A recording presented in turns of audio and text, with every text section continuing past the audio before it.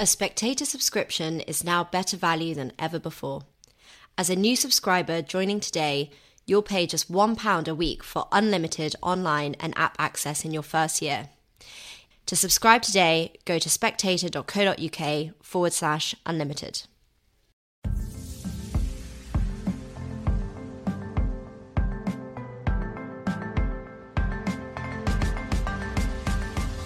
Hello and welcome to Chinese Whispers with me, Cindy Yu. Every episode I'll be talking to journalists, experts and long-time China watchers about the latest in Chinese politics, society and more. There'll be a smattering of history to catch you up on the background knowledge and some context as well. How do the Chinese see these issues? China's property market accounts for somewhere between 20% and 29% of the whole country's GDP. The never-ending rise of residential blocks were how ordinary people like my family could see and touch the miraculous economic growth that the country was going through. But in recent months, the property market hasn't been so hot. In fact, it's contracted 7% compared to this time last year. And that's a big drag on the GDP as a whole, which is now looking more like 3% growth this year, if that. So what's going on? What is causing this slump in the housing market? I'm joined today by George Magnus, who's an economist and author of Red Flags, a book which looks at all the underlying economic problems in Xi Jinping's economy, together with Lulu Chen, who is a Bloomberg journalist looking at real estate in Asia. So, George and Lulu, thank you so much for joining me. Lulu, let's start with your story. Recently, you reported on a protest by homeowners across 80 cities in China, in which they simply refused to pay their mortgages. Tell us about it. Yeah, so I think a little bit of context here for audiences who are not in China. This refusal to pay mortgages is quite different from the subprime mortgage crisis that we saw in the US a few years ago. It's not so much an issue of financial stress on these homeowners' part. It's more because a lot of these construction projects, actually, as of today, there's more than 300 of these projects. They simply haven't been completed. And so as a homeowner, you're sitting here and you're paying mortgages for projects that have not been built, that have not been completed, and you don't know when the developers are going to ever start construction again. And so that's really what started this movement. It started in the home base for China's porcelain factory, and it just snowballed from there after other homeowners saw that they actually grabbed attention and they actually managed to get some reaction from the government after months and years of petitions. Yeah, and the situation in China is that more than 90% of properties in 2021 were pre-sales. So because you've got all these new builds coming up, people are actually selling them and buying them before they're actually built. But as you say, a lot of them are not being completed. Actually, I've got a stat here that says between 2013 and 2020, only 60% of these pre-sold homes were completed. So George, it's not a happy scene. But before we delve further in, can you give listeners an idea of just how important the real estate industry is to the Chinese economy? Yes, of course. I think many people will be familiar with a paper that was written by Ken Rogoff and a colleague probably about, a year, maybe 15, 18 months ago now. And this kind of now infamous number of 29% of GDP is being kind of quoted all over the place. So their estimate basically is not just about housing construction, but also housing services like renting, brokering, and so on and so forth, but also the kind of consumer cyclicals that go into new apartments like white goods and so on, and also the commodities that enter into the construction of apartments. So their estimate was that on a kind of an annual kind of flow basis, the real estate sector accounts for about 29% of GDP. Some people have kind of queried whether that's a little bit too high, but even the kind of skeptics think that, we're still talking about a sector that's contributing between a fifth and 23% of GDP. So it's a really, really big part of the Chinese economy. And whenever people talk about China's overinvestment or the fact that, it's too investment heavy and not enough kind of consumption in the structure of the economy, that investment is first and foremost really about construction in housing and to some degree commercial buildings and infrastructure, but a lot of it is housing. And Lulu, what's interesting about this mortgage buyers' protest is that the government's response since has been not what you might expect. Can you tell us about what they have done in response? I should say we're recording this on the 19th of July, so the response so far. Right. So as of this week, the latest reporting that we have is that the banking regulators have told banks, the lenders, to start issuing credit to distressed developers, the ones that qualify, so they can complete these projects. Also, as of yesterday, we also reported that they're thinking of giving a so-called mortgage holiday to these home buyers, saying that if their homes have not been completed, then these buyers can extend their payments for a period of time without affecting their credit scoring. So the reaction so far has been, I think this has been one of the most successful petitions, if you will, in recent years, where you've actually seen these people voice their demand and actually gotten some kind of response that wasn't just a straight down crackdown from the regulators. And some say this is because that these petitioners, they do represent China's middle class to some extent. And it's not just in the previous years, like villagers whose lands got taken away, that kind of protest. So the middle class has more, I would say, more influence and more voice when it comes to these matters. And maybe that's why we're seeing this reaction. So George, tell us then, what is the problem? Why are these developers so under cosh at the moment? Well, of course, the denouement in the real estate sector has been going on pretty much since last year, right? So when the so-called red lines were introduced, which were regulations the government introduced in 2020, if I'm not mistaken, that basically imposed constraints on the ability of China's property development companies to borrow, and they regulated their balance sheet leverage and so on and so forth. Arguably, I mean, this might have happened anyway, but arguably these restrictions were the trigger that basically catapulted, the crisis in Evergrande, which is the world's biggest property developer borrower. Not quite the biggest property developer in China, but certainly the second biggest one. But also there are lots of other developers that have been found out, so to speak, in terms of having overreached. So there have been about 18 defaults in China's property development sector on tens of billions of dollars of mostly foreign bonds, foreign currency bonds. But this is just the kind of tip of the iceberg, really, because the property sector itself is now obviously rolling over. As Lulu said, so these restrictions affecting homeowners have been very, very quickly introduced, or the relaxation of restrictions and increased borrowing to developers. I mean, these are essential things that have to be done in order to stop the contagion, because the government's really on a kind of a no-win situation here. If they come to the relief of homeowners who rightly are kind of hacked off by paying mortgages on properties that are not being built anymore because of developer problems, and they begin to pay mortgage debt from the initial deposit they make on an unfinished building. I mean, that's the pre-sale model in China's housing market. Obviously, they're very unhappy about that. And if the government kind of goes overboard in helping these people, then it's surely kind of a green light for lots of other people to say, well, why not? We'll stop paying our mortgages too, if we're having problems getting closure on our own properties. But on the other hand, if they don't really come to the relief of homeowners, then the whole pre-sale model, which, as you said in your introduction, accounted for about 90% of sales in 2021, is shot. And, that could send a new, very sharp deflationary shockwave into the property market, in which you see demand weaken because nobody's going to buy from developers anymore, or not certainly from bankrupt developers. So demand for property will weaken, prices will come down, that'll weaken demand, and so on and so forth. So it's a hiding to nothing, really, for the regulatory authorities and for the government. Almost whatever they do, there's going to be, potential instability, and it's a question of how they're going to be able to manage that. George, in my understanding, China's property market has boomed incredibly since housing reform in the 90s, before which, people like my parents were being allocated flats to live in by the government or by their employers rather than buying their own personal place. So the last 2 decades, there's been a massive boom. And am I right in thinking that a lot of these developers funded that through high investment, but investment that was basically from borrowed money, and so creating this kind of circle of high sales, high demand, high investment, high borrowing? But the government, with those red lines, said that's quite unsustainable and actually could go wrong very quickly, which is, I guess, what we're seeing now, but the government brought forward in a controlled way, except it's not so controlled.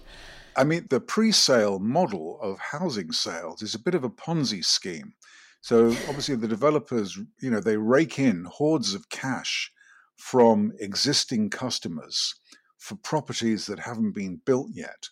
And they use that cash to fund construction of homes to new customers, if you see what I mean. And so, it becomes, that's fine, as long as confidence is high, as long as, investors in the developer companies are confident in their debt management, so long as, the economic environment is good.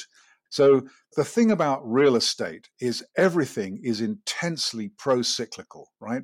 Everything that's good feeds on itself in the boom, and everything that's bad feeds on itself in the downturn. You don't have any of this kind of contra-cyclical tendencies where there are kind of offsets to manage the real estate cycle. In this sense, I think it's a bit of a wake-up call because, China's had kind of property ups and downs before, no question about it, not really in prices, but certainly in transactions volumes and in, sales and construction and so on. But there's never really been anything quite like this before. And I think that the idea that China might be immune from your bog standard, real estate boom and bust, I think is being kind of blown up, really. Lulu, did you want to come in on that? Yeah, just to add in terms of how we got here. So Evergrande was really, the first developer that started showing signs of trouble. And the size and scope that we use for Evergrande is this is the world's most indebted developer. They were sitting on 300 billion yuan of liabilities. And with the 3 red lines, what that was originally aimed at capping their credit, I guess the central bank, when the initiatives first came down, it really was the broader backsetting of this is Xi Jinping. He's taking a personal interest in championing common prosperity in China, and property has been one of the things that has really been driving the wealth gap in China. So in order to close that gap and also to end this never-ending property price rising cycle in China, the central banking regulator was asked to actually step in and try to limit the liabilities and credit that these developers had. And fast forward a year now, all of these developers, including ones that used to be considered safe, like Country Garden and even Vanke, are now really in trouble, and their bonds are being sold off like crazy in the debt market. So that entire high yield credit market that used to be predominantly Chinese property developers is essentially gone. There's no debt issuance, so these developers have no channel for money raising at this point, and there are no sales revenue essentially because of the COVID lockdowns.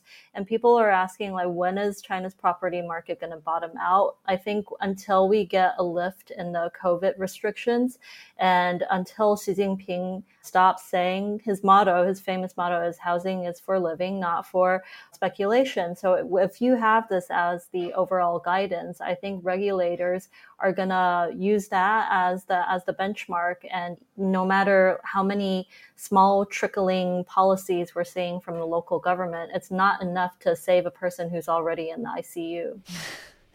Yeah, Lulu, can you talk about COVID? What is the impact of the zero COVID policy on that? Is it just from a consumer demand perspective? Well, it affects mobility, it affects the economy. So if property buyers are seeing the economy starting to slow down or even fall, then you would not want to invest in property given falling prices and a slowing economy. It really, really clouds the future prospects, right? So this loss of confidence and also the fact that people can't go on site and construction is stalling. So it's almost like a chain effect that's causing the slowdown in sales. And people are paying mortgages all the time, of course. That's the problem, yeah. Yeah, and I guess people have struggled in the last few years. There's no furlough scheme or anything like that. So you're eating away at your savings. You're maybe not earning as much as you usually would, or you might have even lost your job. And that's all going to have an impact on the property market, I guess. Lulu, can I ask about the demand from consumers here? Because George has talked about this kind of virtuous cycle that's caused the boom in the last few decades. The Chinese demand for housing, I feel like there's a cultural thing here because you and I know, if you're a young man looking to have a wife, looking to start a family, you have to have a house. And that's something that a lot of parents are very happy to help with. I think one HSBC study put it in 2017, found that 40% of millennials had help from the bank of mum and dad in China. At the same time, house prices are going up. In cities like Beijing, the house price to income ratio is something like a 14-fold, which is, ridiculous unaffordability. So is that what has driven as well the housing boom over the last few decades, this kind of cultural demand for housing, this cultural demand to have home ownership? I think that's multiple factors. First of all, in the past few decades, we still had population moving from rural areas, smaller cities, into the big cities. So with the backdrop of urbanization, there was real demand. But right now, China's urbanization level is around 65%, and it's very similar to what you have in developed economies like the US or Europe at 75%. And on top of that, our population growth is slowing and probably going to drop in the future. So the demand will come down at some point. And I think maybe even without the three red lines, China's property sector was bound for a turning point, and the policies that came in were just expedited everything. And George, speaking of the three red lines, do you think that was the right way of dealing with what they saw as an overheated market? Or could they have done something else that maybe would have prevented this last 12 months of turmoil? Well, I think, the problem with just rampant growth in debt or the creation of, infinite amount of liabilities on the balance sheet is that at some point it has to come to an end. Because it's just no way to run a business, so to speak. And greater kind of regulatory capital and restraints on balance sheet leverage and so on and so forth. These are all quite common tools which regulatory authorities use to try to contain indebtedness. So, the trouble is with these things is, that, and in this sense, the Chinese experience, I don't think, is so different from anybody else's, because we went through the same thing in the 2000s in the so-called Western world, leading to the GFC, to the Great Financial Crisis, is if you don't regulate well or regulate or supervise properly during the boom years, you end up having to do it at the worst possible moment.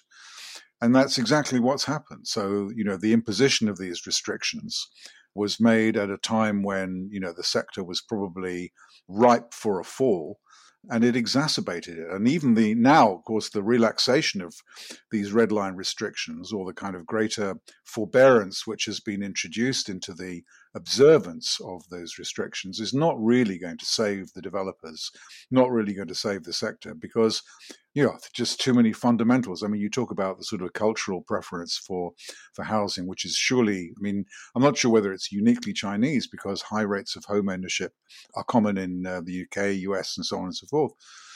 But I do think that a lot of the fundamentals that kind of lay behind the success of the housing market expansion in China, which are household formation, working age population expansion, migration, the demographics were right, lots of investment, et cetera, et cetera. These things basically all in their own little ways, have cumulatively turning, and so they're now contributing to a much more sober outlook. So at some point, harping back to what you and Lulu were discussing really about COVID, if at some point the zero COVID policy were to be miraculously abandoned or kind of phased out, then sure, we will see a bounce back in, lots of indicators of the housing market and other services as well.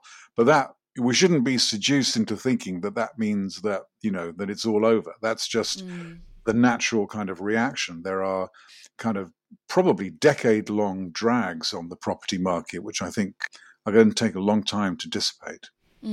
Lulu, one analyst I came across had an interesting take. He said, our base case is that regulators will succeed in containing the crisis by strong-arming state-owned banks into supporting troubled developers. I thought that was really interesting because it betrayed this view that the state will always bail these developers out. Do you think this analyst was right in thinking that? Will the state bail them out again? We're already seeing signs of it so far in the mortgage protest. Right. I think right now that's the billion-dollar question, which is how is the government going to get out of this mess? And I think no matter what the solution is, the banks are going to play a significant role in this because 30 to 40% of bank loans are tied to the property market. And then also on top of that, you have 30 to 40% of local government revenue tied to land sales. So it's essentially too big to fail, this market. And people are always saying, oh, where does the money come from? The banks have money. And there's that expectation for the banks to just keep printing money or keep taking up all this debt and kicking the bucket down the road. I think for the banks right now, there's the estimates in terms of how much the bad loans are. So there's a bit of a guessing game. If you look at China's total outstanding mortgages, it's around 38 trillion yuan. That's excluding the gongzijing, like the non-risky mortgage loans. And then ANZ had an estimation saying that they think about 1.5 trillion yuan of mortgages could be affected. So that's about 4%. But if you look a little bit closer, so Bloomberg Intelligence, our own analysis says that of the top 10 banks listed here in Hong Kong, the bigger ones, the impact on them is going to be relatively small and probably only 0.01% of their mortgages are going to become bad debt. But the smaller rural and city commercial banks have taken on more risk and more of these risky mortgages, and they could be affected a lot more. So the NPL ratio could be a lot higher for the smaller banks.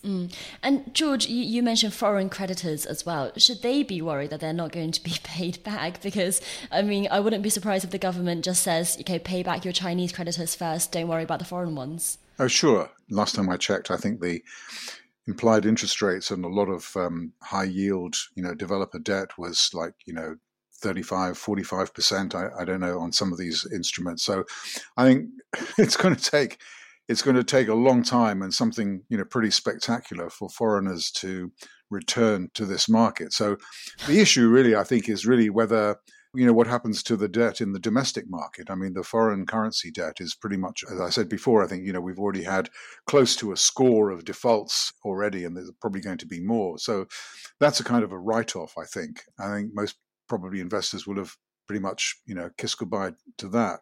But it's quite important what happens, of course, in the domestic market, and really how policy kind of evolves, really, and how they're going to deal with it. I mean, a lot of these numbers that we kind of looking at is a sort of snapshot in terms of, how many properties are affected by not being completed, how much mortgage debt is involved, which banks are involved, and so on.